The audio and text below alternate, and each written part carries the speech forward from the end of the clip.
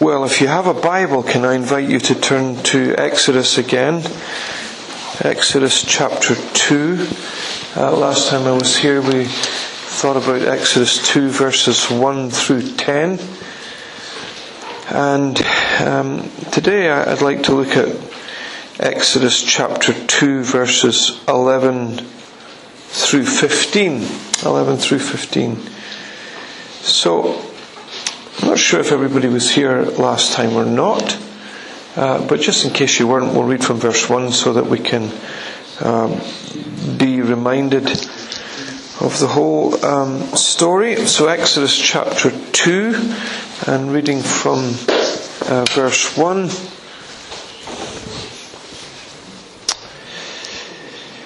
So, now a man from the house of Levi went and took as his wife a Levite woman.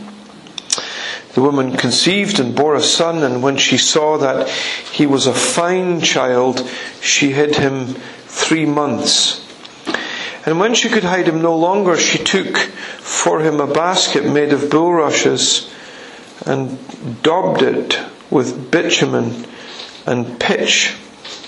And she put the child in it and placed it among the reeds by the river bank. And his sister stood at a distance to know what would be done to him. Now, the daughter of Pharaoh came down to bathe at the river, while her young women walked beside the river.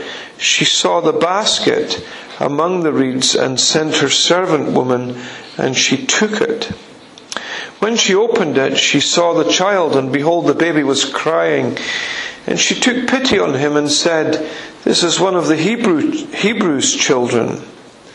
Then his sister said to Pharaoh's daughter, "Shall I go and call a nurse from the Hebrew women to nurse the child for you?" And Pharaoh's daughter said to her, "Go." So the girl went and called the child's mother. And Pharaoh's daughter said to her, "Take this child away and nurse him for me, and I will give you wages." Or I will give you your wages. So the woman took the child and nursed him. And when the child grew older, she brought him to Pharaoh's daughter, and he became her son. She named him Moses, because she said, "I drew him out of the water." One day, when Moses had grown up, he went out to his people and looked on their burdens, and saw an Egyptian beating a Hebrew, one of his people. He looked this way and that, and seeing no one, he struck down the Egyptian and hid him in the sand. When he was out the next day, behold, 2 Hebrews were struggling together. And he said to the man in the wrong, "Why do you strike your companion?" And he answered, "Who made you prince and judge over us? Do you mean to kill me as you killed the Egyptian?" Then Moses was afraid and thought, "Surely the thing is known." When Pharaoh heard of it, he sought to kill Moses. But Moses fled from Pharaoh and stayed in the land of Midian. And he sat down by a well. And we'll end at the end of verse 15. Just a prayer together. Lord, we thank you for the opportunity to still our hearts in your presence again. And you've brought us safely here this morning, and we thank you for that. And we thank you now for the opportunity to study your word together. Thank you for the freedom to do that. Many throughout the world can only do this kind of thing with the fear of somebody telling the authorities on them, or somebody breaking in to have them arrested. And yet, Lord, we can do this freely, and we thank you for this great privilege, and we thank you for brothers and sisters that we can fellowship with, and we pray that you'll bless us together.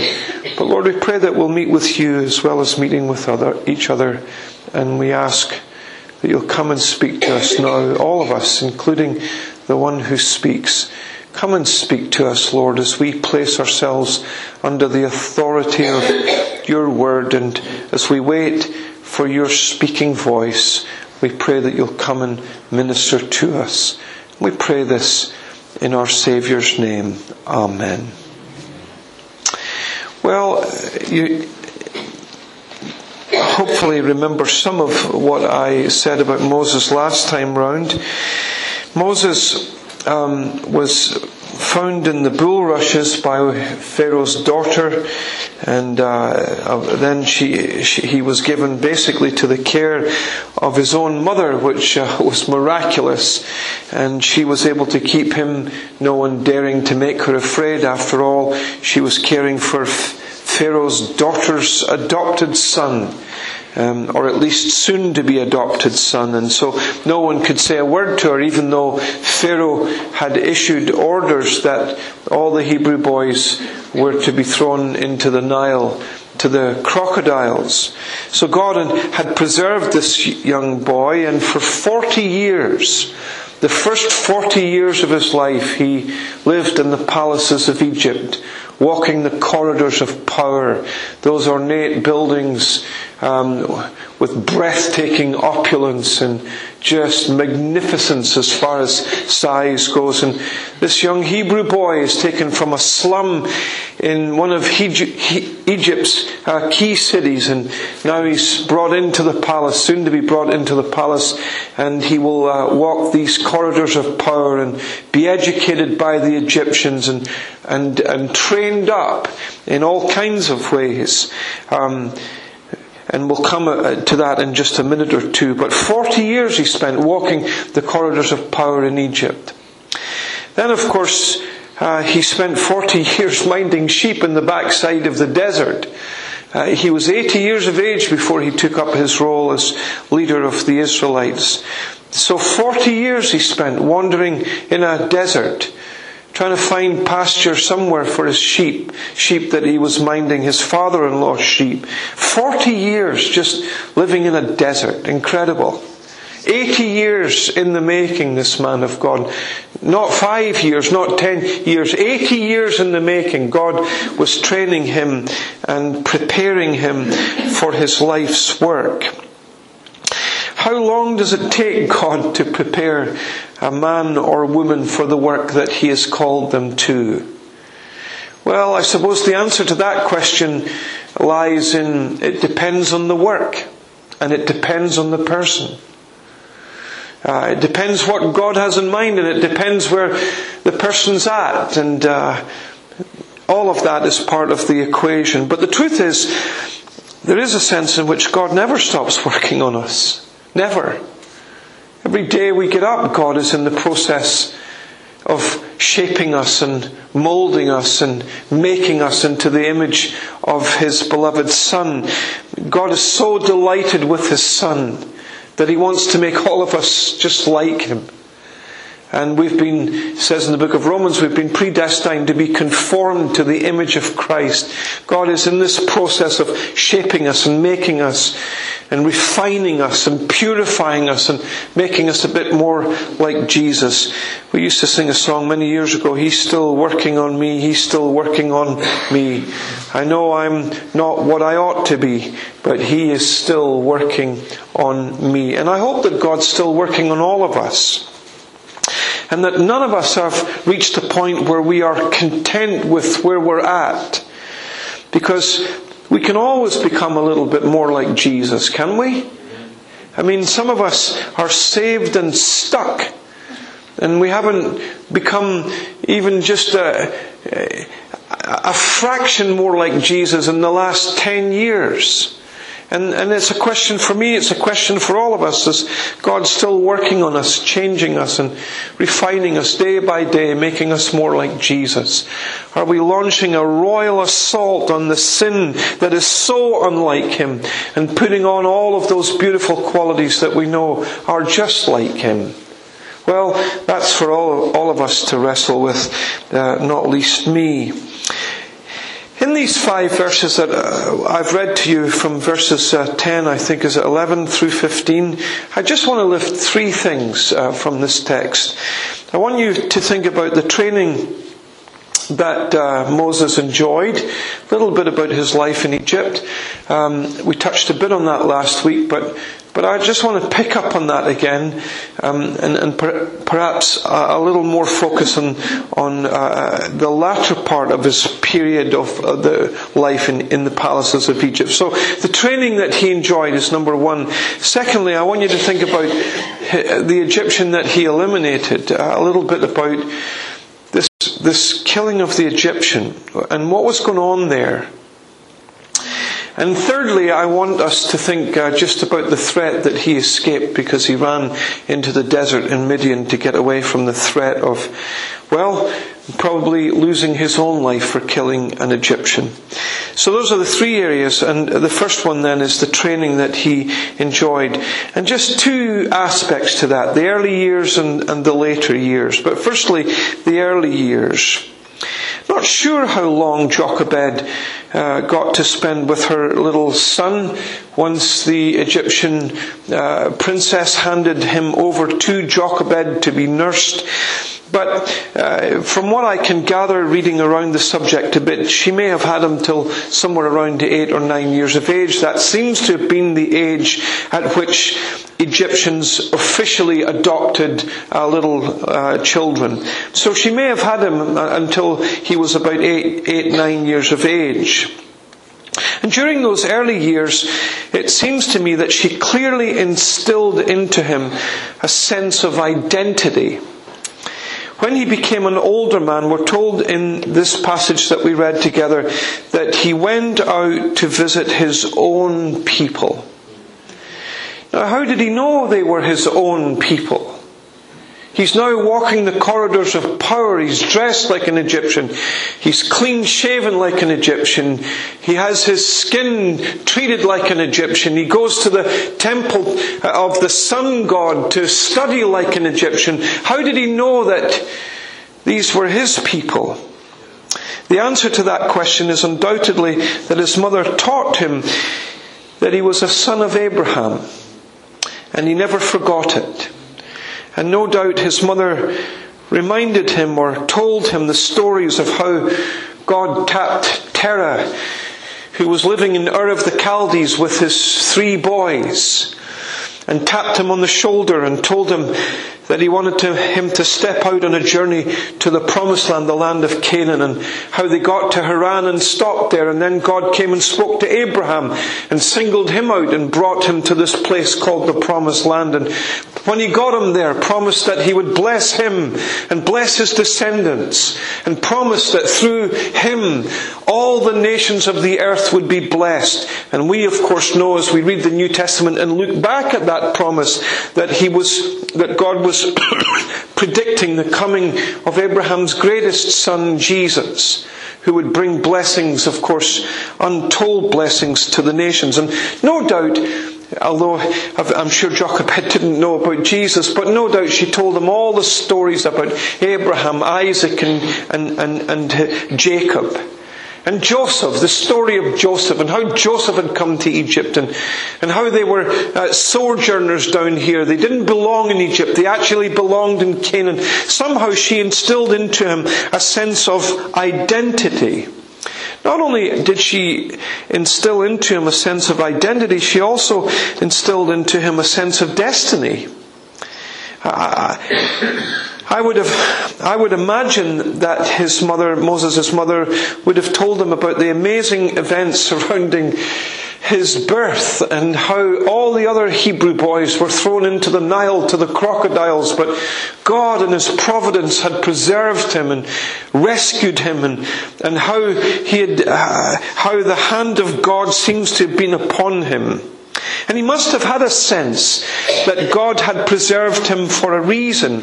Because speaking about Moses in Acts chapter 7, Stephen, remember when Stephen was being stoned to death, he spoke about Moses in that great sermon that he preached. And in Acts 7:25 he says, because Moses supposed that his brothers, his fellow Hebrews, would have understood that God would deliver them by his hand, but they did not understand. He assumed when he attacked that Egyptian that his fellow Israelites would understand that God was raising him up to be their leader, their deliverer from this bondage in Egypt. But they didn't understand and they didn't buy into it, not at least at this point in his life, not for another 40 years actually. But he had a sense that God's hand was upon him. And he had a sense that God was preserving him and that God had a role for him in the future. And it seems to me that he had a clear sense of destiny. And he may have got it wrong at this point in terms of timing, but God did raise him up to be the leader of the children of Israel in the future. And I, of course, am left asking the question, well, where did he get this sense of destiny from? And I think he must have got it from his mother. I think it was his mum that taught him the stories of the Hebrews and told him that he was one of the people of God and that God's hand was upon him, preserving him, and that God must have had some kind of role for him in the future as a leader of his people. Somehow he got it from his mother. We touched on this last week a bit, but I think Jochebed was a faithful mother in instructing her children in the things of God.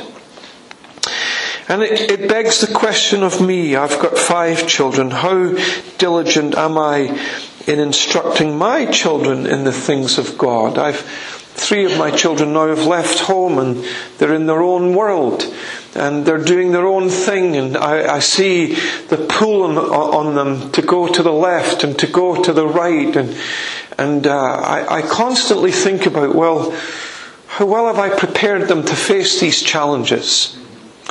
And have I given them a clear sense of identity that they are one of the people of God and that they should never forget that and they should walk in a way that pleases God? And did I read and pray with them enough is something that I ask myself on a regular basis. And at night, did we take time to read the scriptures to them and kneel down beside their little beds and pray with them? And were we diligent in taking them to Sunday school and letting them hear about the wonderful stories of the Gospels and of Jesus? And have I instilled into my children? I know that it's a work of God. I know that. I'm fully committed to that. I know that only God can do the work that needs to be done in their hearts. But that doesn't let me off the hook, and it doesn't let you off the hook if you're a parent. Are we really making an effort to instill into our children that they belong to a different world if they're Christians? And they're marching to the beat of a different drum if they're marching to the beat of Jesus' drum.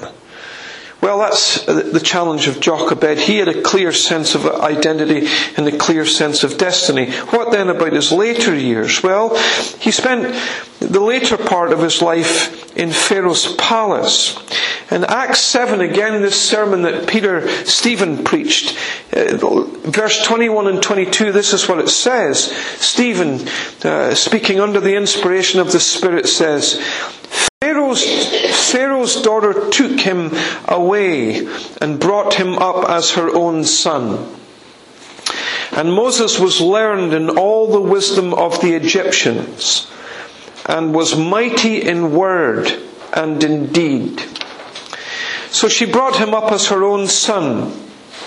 And we thought a little bit last week of what it must have been like for Jochebed to bring him to the palace and hand him over when he was 8. And what it must have been like for Moses, a little boy being taken from his family and all of a sudden finding himself in this gigantic bed and gigantic bedroom and servants attending him. It must have been fairly overwhelming for him. A Jewish historian called Josephus, and he's a fairly famous Jewish historian, tells us that because this Pharaoh had no son, that really Moses, who was the adopted son of Pharaoh's daughter, was now the heir to the throne of Egypt. Which I find really striking. Here he is, and he's in line, at least in line to the throne. If Josephus is right, He could have been the king of Egypt, this man called Moses. Whether that's true or not is something that we'd need to be careful about.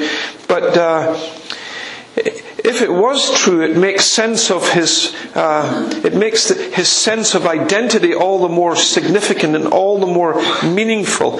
He gave up a life of power in Egypt to identify with God's people. Well, she brought him up as her own son, Stephen says, and he was educated in the wisdom of Egypt. Educated in all the wisdom of the Egyptians. So the Oxford or the Cambridge University of ancient Egypt was the temple of the sun. And he would have learned to read and write in hieroglyphics. He would have studied subjects like mathematics, astronomy, chemistry, medicine, law, philosophy, theology, the study of the gods, and music. These are all subjects that he would have covered in his studies. He would have been put through his paces as far as physical education was concerned, and he would have been a fit, lean individual, sportsman-like in his physique, no doubt. He had the finest education that the world could offer him, Moses. Thirdly, we're told that he was mighty in words and in deeds, but he was mighty in words. Now, later when we meet him at the burning bush, he seems to have been a bit reluctant to go to Egypt because he wasn't overly confident in his own ability to speak publicly. And there is at least a suggestion that he had some form of speech impediment. But here we read that he was mighty in words in the sense that he was eloquent. Very eloquent individual with words. And mighty indeed.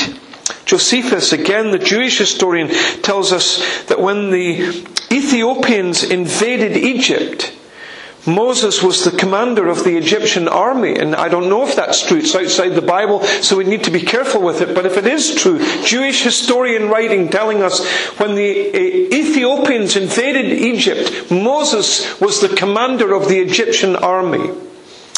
And he drove the Ethiopians home, captured one of their leading cities, and returned to Egypt laden down with the spoils of war. Some of what Josephus says needs to be taken with a pinch of salt, incidentally, but that's one thing that he did say. And it's clear, isn't it, that God is in the process of training this man to be a leader. You would need to be blind not to see what God is doing. This man will write 5 books of the Bible, the first 5 books of the Bible. Where did he learn how to write like that? In the palaces of Egypt. This man will lead the Israelites through the wilderness for 40 years. And will face attacks from folks like the Amalekites and all kinds of other ites as he leads the Israelites through their territory. And he somehow, by the grace of God, will keep these people together and keep them safe and get them to the very brink of the promised land. And Joshua will lead them in. And you say, well, how did he learn to be a leader like that? And the answer is God trained him, I think a bit at least, in the palaces of Egypt. He became a gifted military leader. Training is important. I hear people all of the time, and I spend most of my life involved in the training of people for Christian work. But I hear people all of the time saying, oh, training is a waste of time. But God spent a lot of time training his leaders. 80 years he spent training Moses. The disciples were with Jesus for somewhere around 3 years, watching him, listening to him, observing everything that he did. And God was in the business of training him, training them. God is training you. Don't know if you knew that or not. As you've wrestled with depression and struggled with those clouds that have descended on you and you can't shake free from, but somehow in the grace of God you work through it. Maybe God was training you to be a help to other people who are in exactly the same circumstances. Maybe you won't be a Billy Graham and preach to thousands upon thousands all over the world. But God has given you experiences in your work environment that will help you to enable younger Christians who are going through the same kind of stuff And you can sit down beside them on a Sunday and encourage them. God helped me when I was at your stage in the Christian life trying to take a stand at work. And it was difficult, and I know it was difficult. But if you remain true to the Lord, He'll help you. You could come alongside other people. You may never become a John Piper. But the time that you've spent with older Christians has given you a grounding in the Word of God, and it will enable you to help younger Christians and to ground them in the Word of God. The truth is, God is training all of us. All of the experiences of life that He takes us through will enable us to serve Him and minister for Him in a way that we never thought possible. We look at Moses and we see him in these palaces and walking these corridors of power, and we think, well, what's God doing? He's preparing a leader. God has been preparing you to serve Him in all kinds of capacities. You can identify with people that I could never identify with. They wouldn't listen to me because I haven't been through the stuff that they've been through, but you have. And God's brought you through, and through that you can minister and serve Him. Well, the training then that he enjoyed, his early life and his later life, just a little bit about this taskmaster that he eliminated. Two things about that. First of all, his crime. Moses was isolated from the suffering of his fellow Hebrews, no doubt, in his palace. He lived in luxury, whilst his fellow Israelites, fellow Hebrews, lived in the anguish of slavery. You know, tramping mud and forming it into bricks and baking it in the sun and building Egyptian houses and buildings. I mean, getting whipped by Egyptian taskmasters when they weren't doing enough. The Egyptians lived a horrendous life in Egypt, and Moses was sheltered and shaded from all of that as he lived in his wonderful palace. But one day he decided to go for a walk, and he decided that he would venture into the area of the city where he knew that his own people lived. And while he was out there, he witnessed an Egyptian taskmaster beating one of the Hebrew slaves. And Moses, as he watched, could almost feel the pain of the whip of this Egyptian taskmaster as he beat and lashed this Hebrew. And it seems that Moses looked both ways, and the writer of Scripture, and if it's Moses himself, he wants us to see that he looked both ways, to make sure that no one would see him, to make sure that no one was coming. And then he jumped in to defend his fellow Hebrew. He struck this Egyptian taskmaster with such ferocity that he killed him. Now, I'm not sure that it was his plan to kill the Egyptian. I don't know whether it was or whether it wasn't. I think maybe he wanted to just merely fight off this Egyptian and defend his fellow Hebrew. But we can't condone what he did. After all, he murdered someone. And murder is terrible in the eyes of God. It's to destroy a human being that's created in the image of God. And no matter who you meet, if they're a person, that person was created in the image of God. And one of the Puritans, Thomas Watson, said, to destroy a human life is to tear up a picture of God. Because that person bears in some way a resemblance to God. The image of God is stamped on every facet of his being. And it's more than just he's a spiritual being. It extends to things like his creativity. And his ability to communicate. You'll never see a chimpanzee write, poetry. Never ever will you see that. Because we're created in the image of a God who communicates. You'll never see chimpanzees design skyscrapers or supersonic aircraft that will go to the other side of the world. Because we are created in the image of a creative God. And God's image extends to every aspect and facet of our being. And every person out there is important and meaningful. Because they're created in the image of God. And Moses killed someone with his hands who had been made in the image of God. And we may say that he was defending the Hebrew, and so he was. But he shouldn't have taken the life of this Egyptian. No matter how you look at it, God alone must set the boundary of our days. It's not ours to end the life of anyone. God alone must determine when their lives end. And all of that leads us to the conclusion that we need to think about how we treat people. If people really are that important, then we need to think carefully about how we treat people. They're not there to be used and abused. People are there to be respected, if for no other reason than they are part of the people of God. The only positive thing that we could say about Moses in this is that he was full of compassion for his fellow Hebrews. And you have to admire his sense of identity with God's people. That day, he chose the Lord's people over the people of Egypt. That was the day that he decided his future would be with them and not with the Egyptians walking the corridors of power. He decided that his loyalty that day was with this despised, downtrodden and dejected people group. Egypt offered him wealth, importance, luxury, even the possibility of a throne. But Moses turned his back on all of that and identified with God's people. And that's big. That's huge. Moses had come to a crossroads and he had to choose, where do my loyalties lie here? He had to choose, where will I hang my hat? And he chose God's people over the Egyptians. He decided, that's where my loyalties lie. I'm with them. I'm not with them. Now, he did wrong and he killed an Egyptian, and that was wrong. But he did choose God's people over the Egyptians. I wonder if you've come to a crossroads and you need to choose, is it God and God's people? Or is it the world and all of the people that are going in the opposite direction from God? Do you need to choose? Like, how long are you going to waver between two opinions? When are you going to make the decision, I'm with God and with God's people?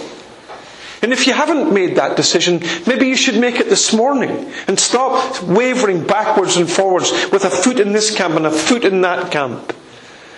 Maybe you need to say, like Joshua said, as for me and my house, we're going to serve the Lord. Or we're going to give ourselves wholeheartedly to following the Lord. Well, his crime, a horrendous crime, the only saving grace was that he was protecting a Hebrew, but he had nevertheless committed a crime. And the second thing I want you to notice is just a cover-up. Moses hid his body in the Egyptian sands. He probably thought no other Egyptian would ever find out. There doesn't seem to be any suggestion that he told the Hebrew who had witnessed his crime not to say anything. He probably just thought that the Hebrew would have had enough sense to keep it to themselves or to himself. But when he returned to the crime scene the next day or the same locality, he discovered that there were two Hebrews fighting. And Moses asked him, why are you fighting with each other? And the one that was in the wrong, he said, well, why are you attacking your brother? I mean, he's your fellow Hebrew. I mean, the enemy is the Egyptians, not your fellow Hebrew. Why are you fighting with another Hebrew? And he tried to stop them fighting, and soon the Egyptian or the Hebrews rose up against Moses and says, who are you to judge us? You're going to kill me the same way as you killed that Egyptian? Tried to cover up.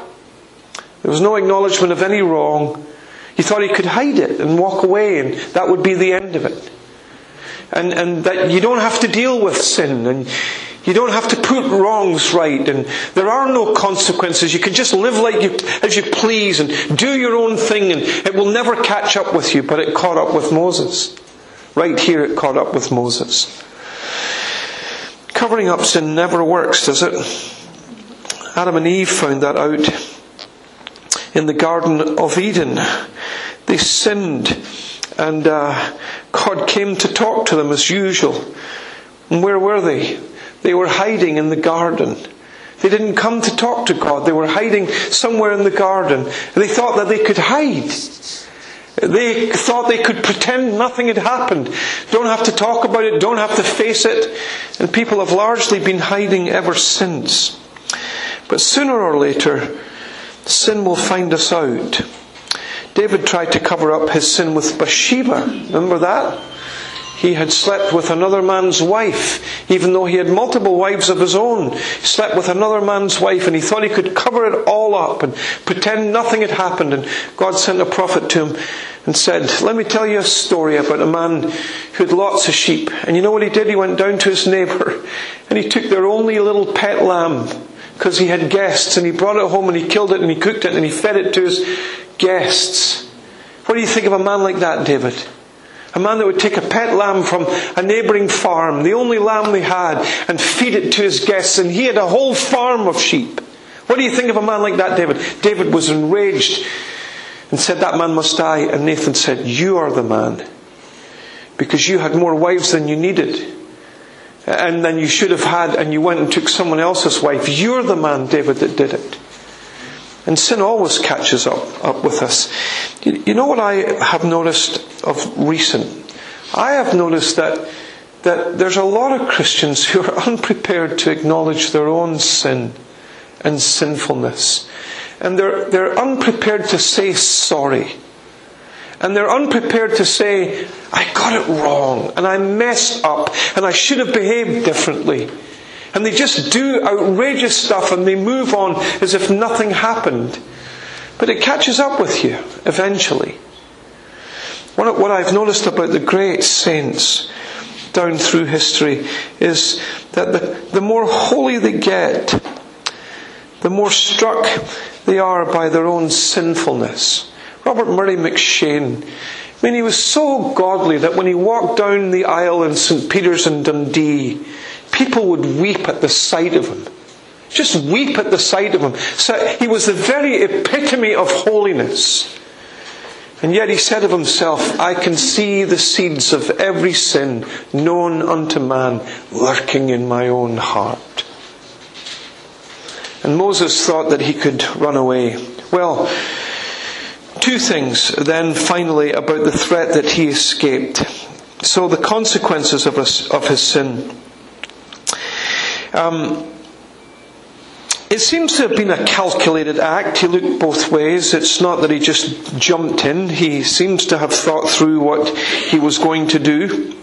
And in Acts 7:24-25, we're told this. And seeing one of them suffer wrong, Stephen again speaking about Moses says, and seeing one of them suffer wrong, he defended and avenged him who had oppressed, and he struck down the Egyptian. For he supposed that his brethren would have understood that God would deliver them by his hand, but they did not understand.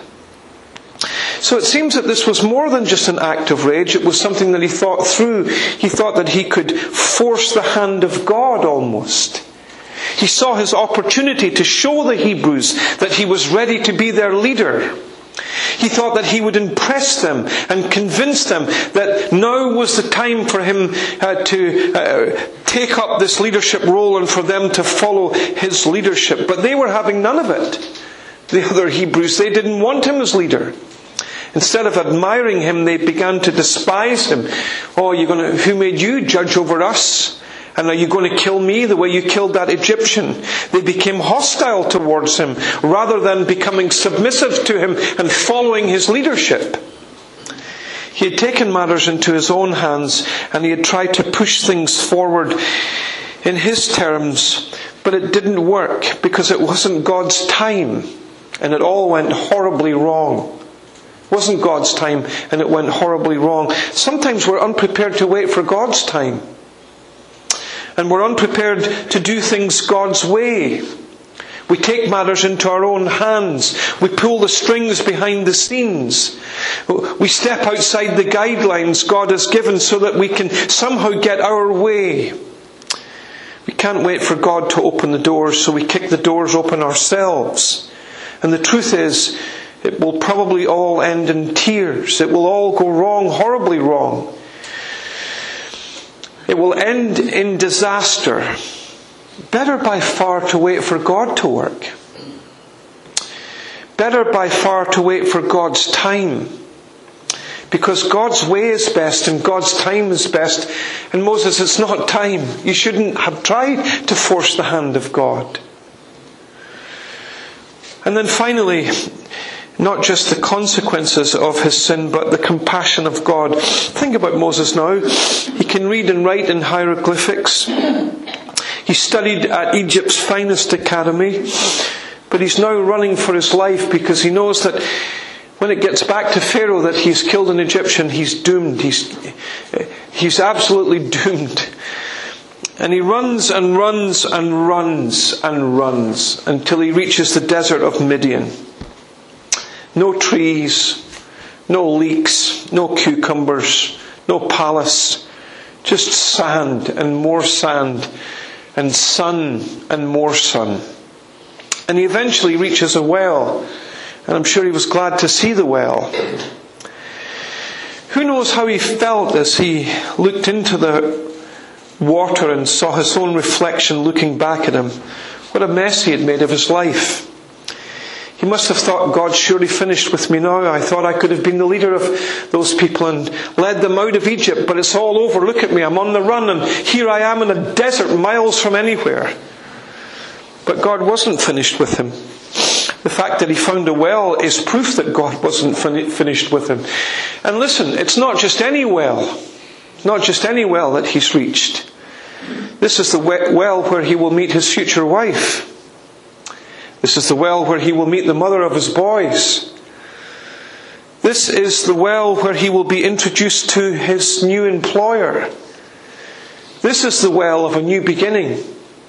This is a well of God's grace. This rascal has killed someone and he's on the run from the Egyptians, but he has discovered the well of God's amazing grace. It was the well where it was the well of the new beginning, and he should have experienced the wrath of God, but instead he experienced God's compassion. Maybe you feel that you've made a mess. Ever feel like you've made a mess? Tried to do things your way, and it all ended in disaster, and you wonder,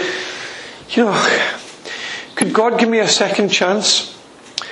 Is it possible that God would ever want anything to do with me again? Look at the mess I made. Look at the decisions that I made. Look at the direction I went in. The fact that you're here this morning tells me that maybe God does want to do something more with you. There's a well of grace and it's called the cross.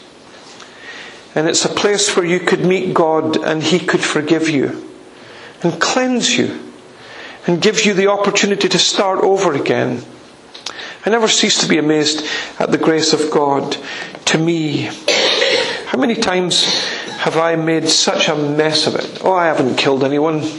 I've never killed an Egyptian and buried them in the sands and then tried to run away. But I've been less than a perfect husband. I haven't been the father that I should have been on every occasion. As I think about my kids now going in different directions in life, and as I think back on my life with them, I haven't always been as faithful as I could have been towards them in terms of Bible reading and praying with them. But God has brought me to a well of grace again and again and again, and forgiven me and cleansed me and given me a new beginning. Because that's the kind of God He is. He doesn't give up on us. Even when we're on the run and made a horrific mess, He brings us to a new beginning. His faithfulness is new every morning. His blessings are poured out on us every single day of our lives, even though we don't deserve them.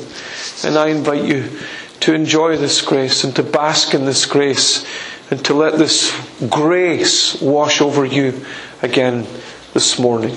So the three things were really simple. His training. God was training him in the palaces of Egypt to be a future leader.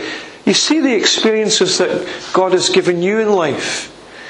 God wants you to use all that you've learned there to minister to other people and serve Him. And we thought about the Egyptian that He eliminated. He killed someone. Treated him horrifically. But he did identify with God's people. And finally, we thought a little bit about the threat that he evaded as he ran into the desert. He must have thought, that's it, there's no hope for me.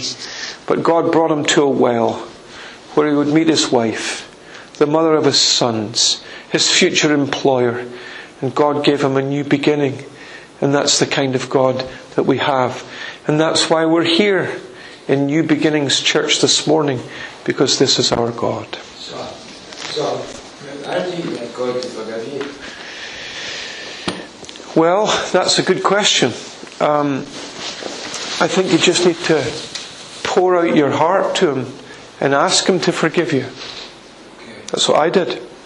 Just let me tell you my story very quickly. One day I was at a meeting and I heard this guy speak about God's forgiveness.